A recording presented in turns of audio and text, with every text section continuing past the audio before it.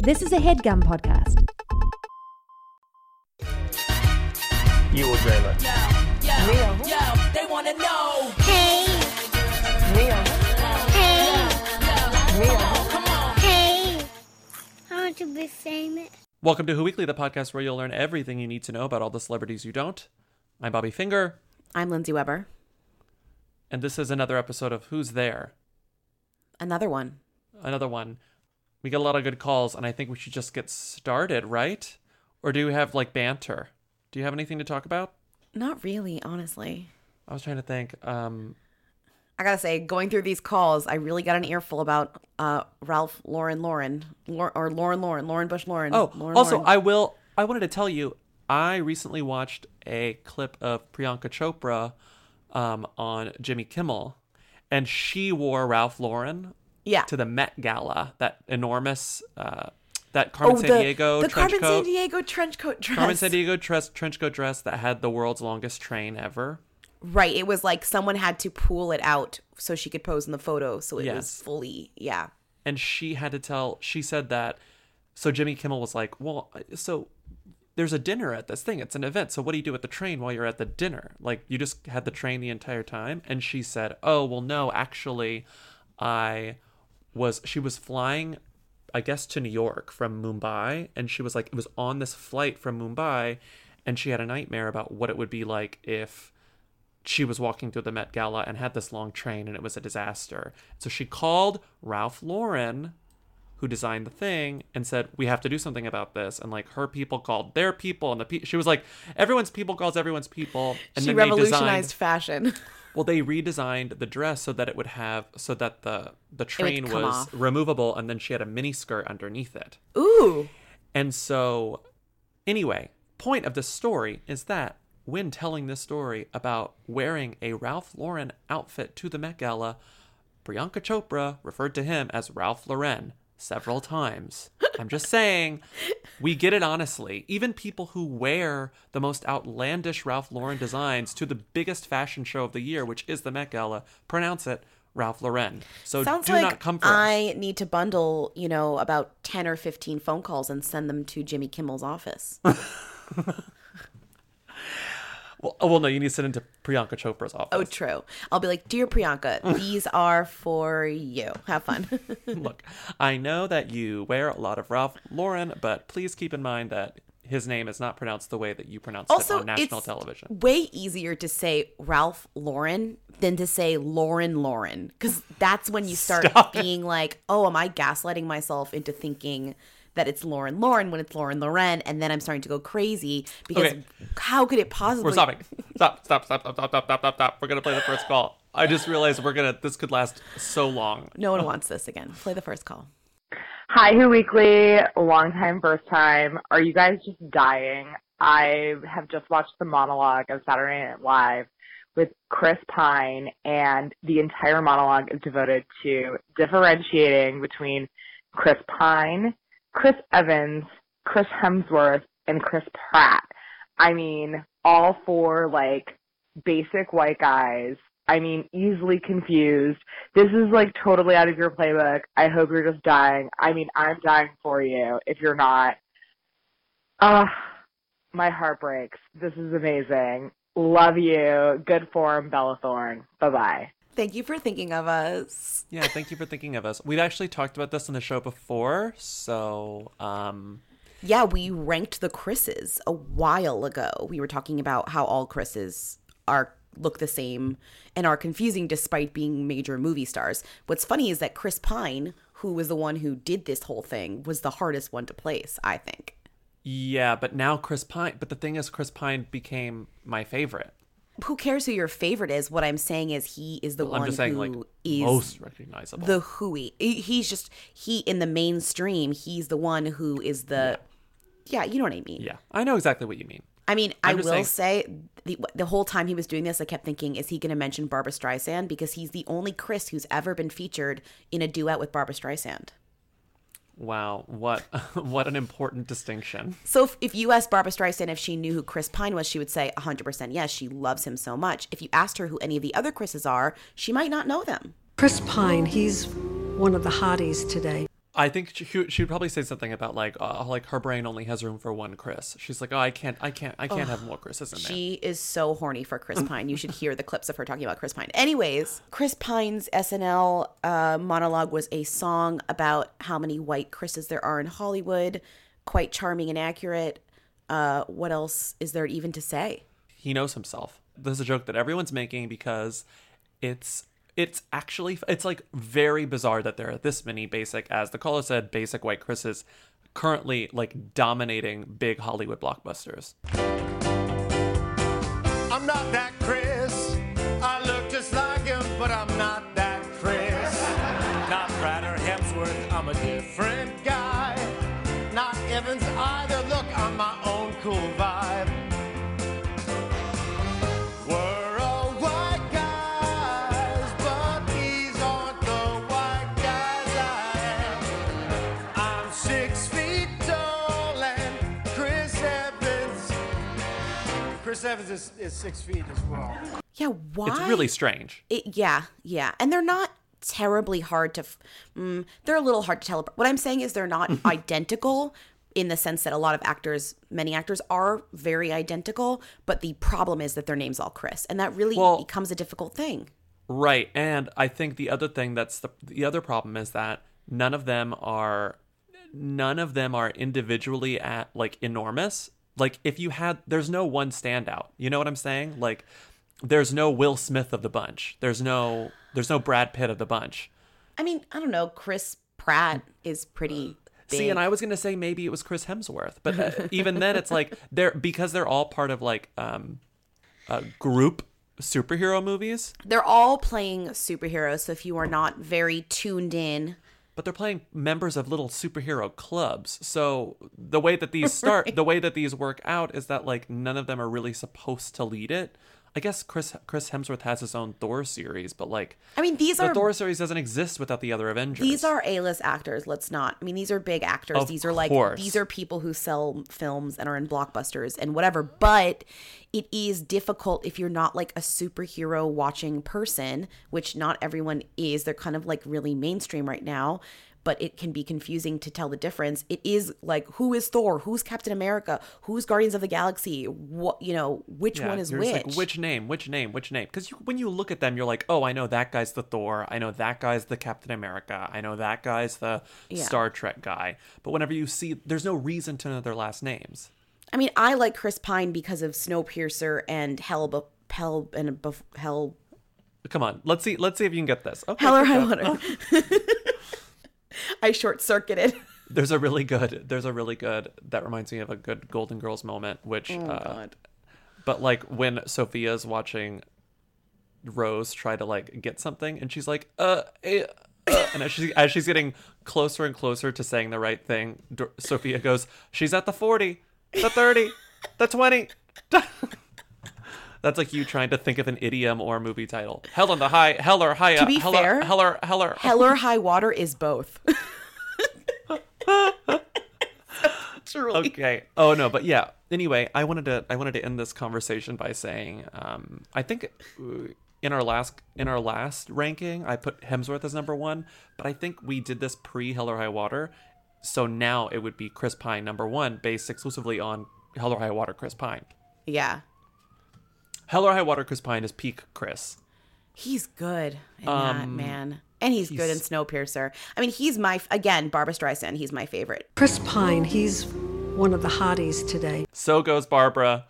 So goes Lindsay. I'm not a superhero person necessarily, right. totally. Neither am I. And so for me, the Guardians of the Galaxy and Thor are not impressive to me. But I understand. Those are two hunky guys. People love them. Chris Pine, he's one of the hotties today. Those are two hunky guys. Moving on. Hi. Okay. So I was reading about Conrad Hilton, who, I mean, I don't keep track of the lesser Hiltons, so I don't know anything about him. But apparently he was dating this girl who is Rick Solomon's daughter. And I am just really confused about what's happening and why Rick Solomon has a daughter who's dating the brother of a woman that Rick Solomon had a famous sex tape with. I don't know if I'm like the only one who didn't know that this crazy thing was happening, but I'm just really confused and disturbed and like really think that we all need to be talking about whatever the fuck is happening with the Hiltons some more. All right, thanks. Bye. What's happening and why?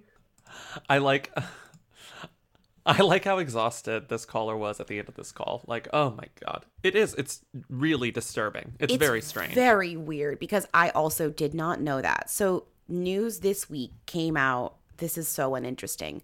Conrad Hilton, the younger brother of Paris, was arrested for breaking into the house of actress E.G. Daily. Do you know who E.G. Daily is?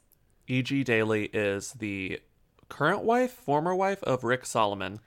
But do you know what she does or what she did, like what her roles I know she's an actress. I actually don't know. She is the voice of Tommy Pickles in the Rugrats, and she's like a prolific and accomplished voice actress. She's basically like plays every like child baby. She plays all these babies. But I mean, that's just icing on the cake of this. E.G. Daily. Right, that's not the important part here. Tommy Pickles was married until 2000 to Rick Solomon. Do you remember who Rick Solomon is? Yes, of course I remember Rick Solomon. Can you remind everyone who he is? Rick Solomon is the guy who...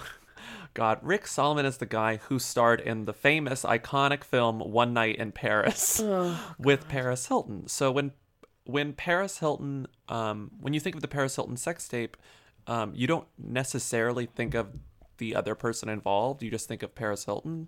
But he was Rick Solomon. He was also sort of made infamous because of the sex tape. Wasn't he also at one point dating he dated everyone. Doherty? Oh, yeah. He's dated a lot of people. He dated Shannon Doherty. He's dated a million people. So, okay. Rick Solomon and E.G. Daily have a kid, or a few kids, but one of their kids is this girl named, I believe, Hunter Daly. So Conrad Solomon, Hilton, Conrad Hilton and Rick Solomon's daughter are dating, or used to date. They used to date. And it ended really poorly, and he tried to break into her house, E.G. For example, this is insane. Yeah, E.G. Daly's house, because it's E.J. Daly's daughter. And now, a few years later, he was arrested a while back too for this, but now he's being arrested again because he's trying to do it again, and she has a restraining order against him. Point being, it's all very messy, and Conrad Hilton clearly needs some help and whatever. But what's fascinating is that Rick Solomon of the Paris Hilton sex tapes daughter is dating Paris Hilton, or was dating at some point Paris Hilton's brother. Yeah. And then there was the whole thing about him trying to steal or successfully stealing Rick's Bentley. So he's been charged with Grand Theft Auto as well. But again, this car belonged to the man that his sister had sex with in a famous sex tape.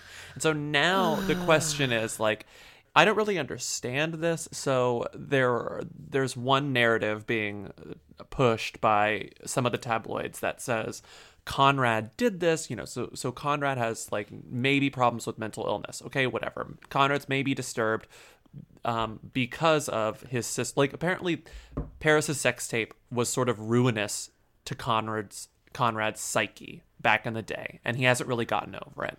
And so this was apparently some sort of weird revenge plot, but my problem with that is I don't understand how that's revenge. Like, how is that revenge? I mean, maybe him just dating this guy's daughter is like, dating some guy's daughter is like, I'm dating your daughter. Well, I'm dating your daughter. I'm fucking your daughter, whatever, Yeah, but also he's just such a shitbag that like Rick Solomon is that I mean, I guess I'm so confused by this whole situation that I can't understand anyone's motivations. Everyone's motivations are just completely wackadoo. The only objective fact here is that this is very bizarre. This is really weird. It's so bizarre how Rick Solomon is even still involved in anything at all. It's weird. It makes me uncomfortable. Meanwhile, Paris hasn't really said anything about this, I guess. It's so weird. It's so weird. Now we're being very repetitive, and it's whatever, but let's move on. Voice of Tommy Pickles. Can't wait. Like, so glad that came up. Hey, Lindsay and Bobby. So I was just flipping through my Facebook, and a Facebook friend of mine posted this thing from supposedly David Schwimmer. It doesn't have a check mark. It was like, Friends 2018, it's finally official, back for one more season. And apparently that's bullshit, but it got me thinking, are these revival shows that keep happening like a million years after the original show is over, are they hooey? I mean, I think I know the answer to this, but I want to know your take. And I say this as someone who, like, a couple of my favorite shows have gone through the revival, like Gilmore Girls and now Twin Peaks, which I'm actually really excited for. But, you know, then we have things like Fuller House and Girl Meets World and all of these things. It just seems like this is a recurring theme that starts happening. And it seems like it's kind of in line with the way that movies, they're like, there's no such thing as an original movie anymore. They just keep remaking the same movies over and over again. Anyway, it's late and I'm real tired, but that's what I'm thinking about. Want to know your thoughts. Okay. Good form, Bella Thorne. Bye. Good call. So yeah, so you're right. I mean, this comes off the news of Roseanne getting a revival. Will and Grace. Will and Grace's revival is coming back soon. What else just got revived? The Love Connection, hosted by our friend Andy Cohen, our friend. Oh yeah, and the Gong Show's getting a thing. That's related to a call coming up too. So you're right. I mean, there is something inherently hooey about stars who have not had roles as big as the roles that they're coming back for. So yeah, you know, let's take Will and Grace, for example. Not one of those actors in the four main roles has had a role as iconic as their role from Will and Grace. Which is hard. I mean, it's really hard to match up. Of course it is. That's very, very rare. But it is hooey to, like, kind of desperately, quote unquote, revisit these roles in later years just because the revivals are trending right now, just as you mentioned, movie revivals and sequels or whatever are trending right now. And it's because it's cheap. I mean, that's like it's cheap and it's a guaranteed like audience base. People are familiar with the existing nostalgic IP. Yeah. It's nostalgia. Like, people don't want to take risks, so it's a guarantee that people like interest is at least guaranteed. And I think Netflix with like Gilmore Girls and Fuller House has proven that people who watch the shows back then, even if they're skeptical about it, like they're like, oh, I don't want that to ruin my view of what Full House was or whatever, they'll still give it a chance. They'll still watch it. They're still and in many curious. cases, they'll finish the whole thing. Well, Netflix is easy because you don't have to like do anything. You just kind of sit there and let it wash over you. But what I'm saying is, so many people watch Gilmore Girls and we're like, I don't really like this, right? but I'm watch gonna finish the whole full thing. So it's interesting that it's, you know, it's no one's sensitive to anyone's nostalgia. No, like, you know, the whole argument, like, don't ruin it, don't ruin a good thing. That's irrelevant to this entire conversation because they know that you're going to try it anyways. You know, you're not going to not watch the Roseanne revival because you loved Roseanne as a kid, you know? Right. So in that way, I guess, well, I don't even know. We haven't even answered the question. It's hard to say whether it's like hooey because it's big stars are coming to TV and doing this stuff. And like Roseanne is certainly not a who, but, you know, Roseanne as Roseanne Barr, which is since her whole ride, since she did it the first time, her coming back to it is pretty, you know. Yeah. I think, did we answer the question? Do we think that this is hooey behavior? I would at least call these are them shows engaging in hooey behavior. Oh, yeah. I mean, that's rebooting yourself like 20 years later when no one asked for it is hooey. Catering the reboot of Will and Grace, the reboot of Will and Grace will be a them. The reboot of Roseanne will be a them. But it'll be a them show acting like a who. Like a Kardashian. Sort of doing reeks a of desperation. Right. But I think that's what is really the undercurrent of all these things, which is hard to talk about and no one mentions to the actors. They're not like, is it sad that you had to come back to TV to do the role that everyone knows you for again and you're older? And it's like, no one's going to ask that to them, to their faces, obviously. And I think in a lot of cases, specifically the Gilmore Girls situation, it offers the creators or the writers like the chance to do the thing that they wanted to do. Like Amy Sherman Palladino said that she always wanted to end the show with the words that she ended the Netflix rival with. And I feel like maybe Roseanne wasn't entirely happy with the way she ended Roseanne, which was a crazy ending. It was crazy. So but that was what made like Roseanne so special, was that it ended. Felicity ended like that too. It was just these. God, Roseanne's ending is so sad. It's so. I mean, it just these shows, because of the nature of television, get canceled and then they have to rush an ending or whatever. And it's a very end of era, very specific to the year that it ended, the way that these shows end. So it is kind of a bummer that now they're being picked up and now all of them are going to have the same 2017 ending where it's like, oh, that show ended in such a specific 1998 way. Oh, but then remember the reboot in 2017 when everybody was doing XYZ. And so it got this, everyone's just going to sound the same is what I'm saying. Everything's going to be very similar when we look back because all these shows came back this year or next year. Yeah. Oh, Twin Peaks too. God, we didn't mention Twin Peaks. I Twin know. Peaks Well, is coming back. I'm dreading that. I mean, I just know people are going to be disappointed. That show is so specific. Who were we talking to? Oh, Margaret was like, it's going to be so bad. Margaret knows. Margaret knows. Margaret knows. I trust Margaret. Shout out Margaret Lyons, who knows. I'm currently watching Twin Peaks for the first time, and do you like I got it? in a conversation. I do like it. It's as Margaret said, which is when I was telling her about it, she was like, "It's not what you expected, was it?" And I was like, "It absolutely is not." I don't know what I expected, but it's not what Twin Peaks turned out to be. I'm liking it. It's so exhausting because it's much more involved than I expected. It's very dense. I didn't expect it to be this dense. I cannot just zone out and turn it on like I can with like a sitcom, and I was expecting it to be a little more campy. I was expecting it to be a little campier, a little more fun, and it's none of those things really. Right. I think that's the thing with Twin Peaks is that it's inspired so much camp, but it actually wasn't that campy. So when you go back and watch it, you're like, oh, this is very serious. Moving on. Oh, hey, this is Ben from LA. I just left a message. I forgot to add at the end that I wanted to, on behalf of the United Kingdom, just apologize for Jessie J. Okay, thanks. Bye. Will go down as one of the best calls we've ever received. I feel like I don't even know what else he called about, but I don't care because I just heard the callback. Hey, I'm calling back. I just wanted to say as an aside, I'm so sorry. Just like, I guess it's not technically the same, and we don't really love talking about politics on this show, but it's really fun, like refreshing to me that when someone calls in to like apologize for something that the UK recently did in not Brexit, it's like the real thing we should be sorry for the rest of the world is not voting for Britain to leave the EU. It's for Jessie J. Hey, I mean, and we're like, no, we get it. I accept your apology. I think I've been waiting for it. Honestly, it's been something I've been waiting to get, and I accept it. I'm here for that. Yeah, I accept it too. We have a lot of things to apologize for as far as exports to the rest of the world, but you guys truly need to own Jessie J. We could apologize for days. We could apologize for days. Like, remember when we talked to Betty Who and she was like, Australians are obsessed with Kim Kardashian too. I was like, I'm so sorry. I just want to say, Jessie J, I was going to say you can have her back. Like, I'll give her back to you. But we don't really have her either. She's not really here. We don't have her.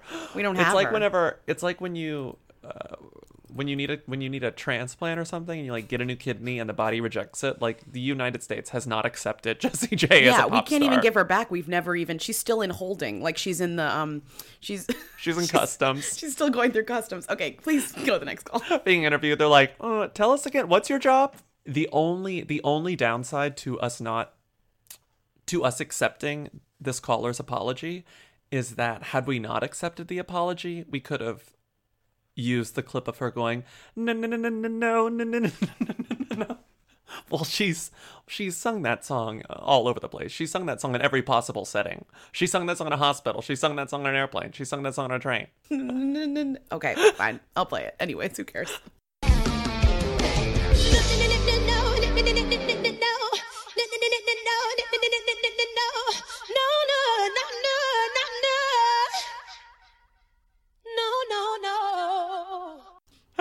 Okay.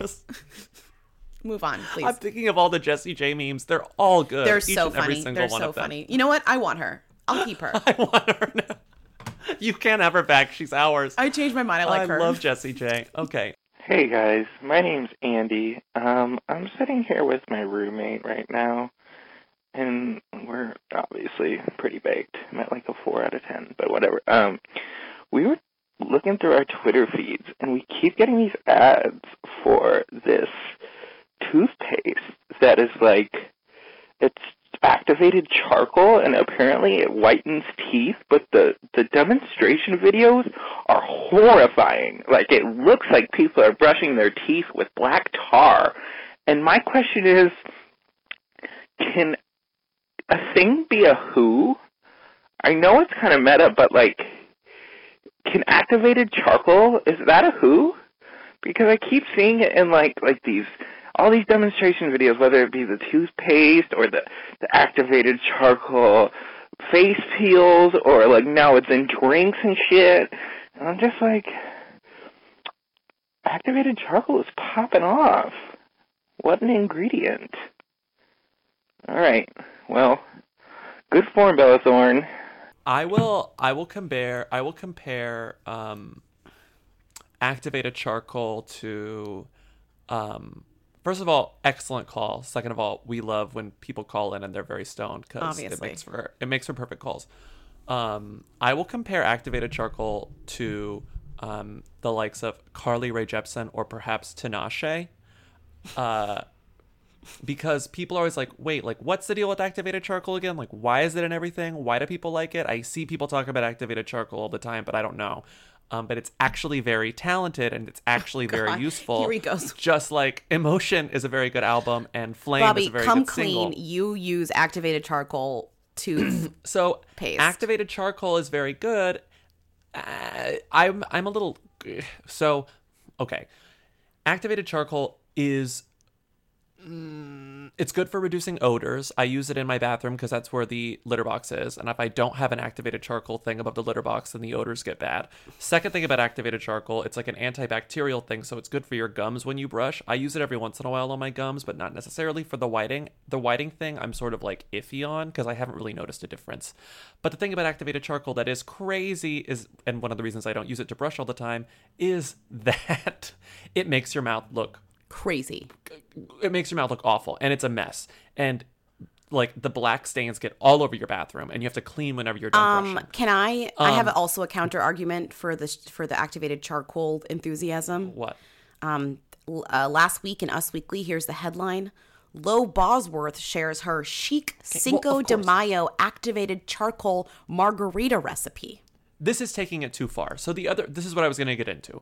So like now the new trend is not just using it as some sort of like cleaning agent or antibacterial agent or whitening agent, even though like as I said before, questionable. Now people are drinking it. So it's like they put it in smoothies and it's like a detox agent, which detox is sort of a scam to begin with. Bosworth shares with Us Weekly, it creates a margarita that is black in color and totally refreshing. I mean, it's just a margarita with charcoal in it. It's like, truly a margarita with charcoal in it. It's just a normal... The thing with charcoal is that you're right. It started in like wellness communities where it became this like niche thing that like wellness, holistic wellness people use. So it's, this is the same place that everything... Don't use chemicals, use this thing that comes from the ground. Everything that Goop talks about, that's where this comes from. So literally it's moving up the ladder, and then you have people who are like higher ups at like Unilever and places that make big brand beauty products, and they're thinking, what's the next thing that we can put on our labels to differentiate ourselves? And charcoal, somebody realized that charcoal was like a thing, and that the idea that it would be black would be like a selling point, and you think you were getting something extra. Then it broke through, and now it is literally everywhere. You are right. Yeah. So it's everywhere. And again, the fact that it's black and the fact that it's staining is seen as sort of a positive attribute by this people. Because it's like, oh, look, if it's doing this thing, if it's staining, if it's like, you can see it, then it must be working. There is no reason, though, to be drinking a activated charcoal margarita on Cinco de Mayo. No. Like, Lo Bosworth is truly the queen of taking it to the next level. Hi, I need to talk about Joe and Mika Brzezinski, and I know they're kind of news them, but I feel like a lot of people, especially if they're following celebrities, don't know who they are, and I am like freaking out. because I've been like sensing their sexual tension since 2009, and I don't know when they first hooked up because they were both married at a period of time, but like they're engaged and it's weird, and now they're hosting the show together. Yeah, good for him, Bella Thorne. I mean, what would you say, Lindsay? I mean, I think we should come to. I mean, I don't watch Morning Joe. My dad loves him. He always says like Morning Joe said, and like I don't care what Morning Joe said. So, just who is he? He is the. I think they're who's. No, but who? They're the host. No, but Joe Scarborough is the host of Morning Joe. He's a journalist. On what channel? On MSNBC. Okay. He's hosted the show Morning Joe with Mika Brzezinski since like 2007. Long time. Literally 10 years. Maybe 2009, but I think 2007. And they've always been the hosts. And when they started being hosts, they were both married to different And they have people. Great chemistry, as everyone always says. Well, they have. Do they? It's weird. They sort of do. They're always fighting. So it's more sexual tension because it's like, because the fighting has always sort of been done in that playful way where it's like, oh, are they fucking off screen? Like they pretend to be antagonistic and they pretend to have like these different. It's just funny because opinions. it's a kind of sexist thing to assume, to be like, to watch them and be like, oh, are they fucking? And you're like, oh, that's rude. Like they're professional. We should respect their whatever.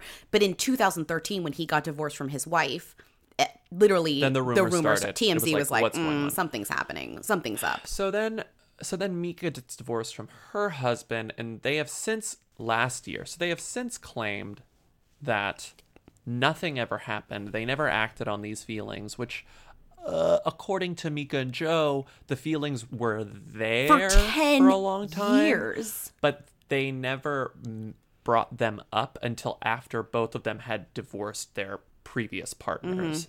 And so the moment that happened, things were fast and furious. They started dating. It was written about on page 6 immediately afterwards. A year after they're engaged.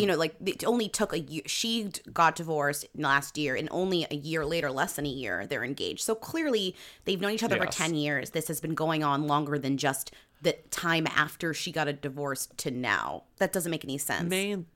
The main thing I wanted to say is that Morning Joe is like insufferable. It's one of those shows where, I mean, it's just like The View or The Real or The Talk. Like they pretend to be, a more reputable, and I guess they do because they actually get politicians on the show. Like they get actual, MSNBC level talking heads where you could have actual, political news breaking on the show. That's a potential, and he's well liked, I guess, in some respects. But it's just a bunch of yapping where people are talking all over each other. It's the morning. The last thing you want is to be irritated because you're already irritated because it's the morning. So it's very hard for me to watch it without like going. What I like about this is it kind of reveals the like going ons, because in this Daily Beast piece that's just like, how did they keep their relationship a secret? There's this great part. They really there's this secret from people outside of people who watch the show. So I had no idea that this was happening. But this part, I really like this part because it shows the wheelings and dealings of like how news is made. So it says, in November 2013, short after Scarborough's divorce from his second wife was finalized, and 3 years before Brzezinski's official split from her own spouse, the New York Post's Richard Johnson was preparing to declare them an item. According to sources familiar with the situation, a distraught Brzezinski reached out to then Fox News CEO Roger Ailes, like Johnson, a vassal in the Murdoch media empire, and tearfully asked Ailes, with whom she was friendly, to intervene with the gossip columnists, arguing that their respective children would be hurt by such publicity. Ailes made his pitch to Johnson on Brzezinski's behalf, and the columnists obligingly stood down. The next day, sources said Johnson was rewarded when Scarborough phoned him and gave him the juicy scoop that Alec Baldwin was about to be fired from his short-lived MSNBC program. So did you see what happened there? Jesus. It's amazing. Yeah. Literally. The quid pro quo totally. There, so they were like, we will not, That's wild. Reveal this relationship, but we will give you like a funny scoop that you will enjoy, and 100% like Alec Baldwin thrown under the bus. Yeah, good scoop. Also Richard I mean that's such a like good classic Richard Johnson story too. So don't watch the show. The show sucks. They're gonna get married. They're engaged. Right. Did you read the story about how they were at Mar-a-Lago in January eating dinner with Donald Trump, and Donald Trump Jared Kushner is an ordained minister, so Jared Kushner can like perform ceremonies, and they revealed that they were engaged to Donald and Jared and stuff. And Jared was like, "Oh, I'll perform I'll marry you at your wedding," kind of as a joke. And then Donald Trump said, "This is according to Joe and Mika." He was like, "Why would they have you do it when they could have the president do it? Like, I'll do it. I'll marry So you wait, guys." is he doing it? No. And then so Vanity Fair was like, "So Mika, are you going to take Trump up on his offer?" And she was like, no. I think like her quote is literally like 6 no's. She's like,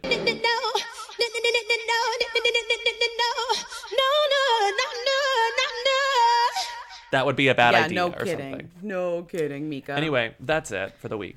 We've gone long. We've gone long. That was a good. Were some good calls. A lot to get through. We had a lot to get through. Good calls. Thank you everyone for calling in and letting your voice be heard this week on Who's There. Yeah. Also, thank you once again. Want to thank everyone who bought merch. Keep buying it. It's good stuff. Also want to thank the UK for giving us Jessie J. We gladly accept her.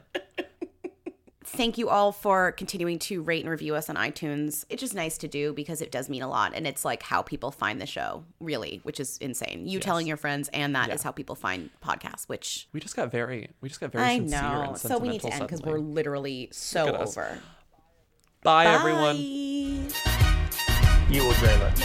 Yo, they want to know. Hey. Mia. Hey. Mia. Come on. Hey. I want to be famous. Chris Pine, he's one of the hotties today. That was a HeadGum podcast.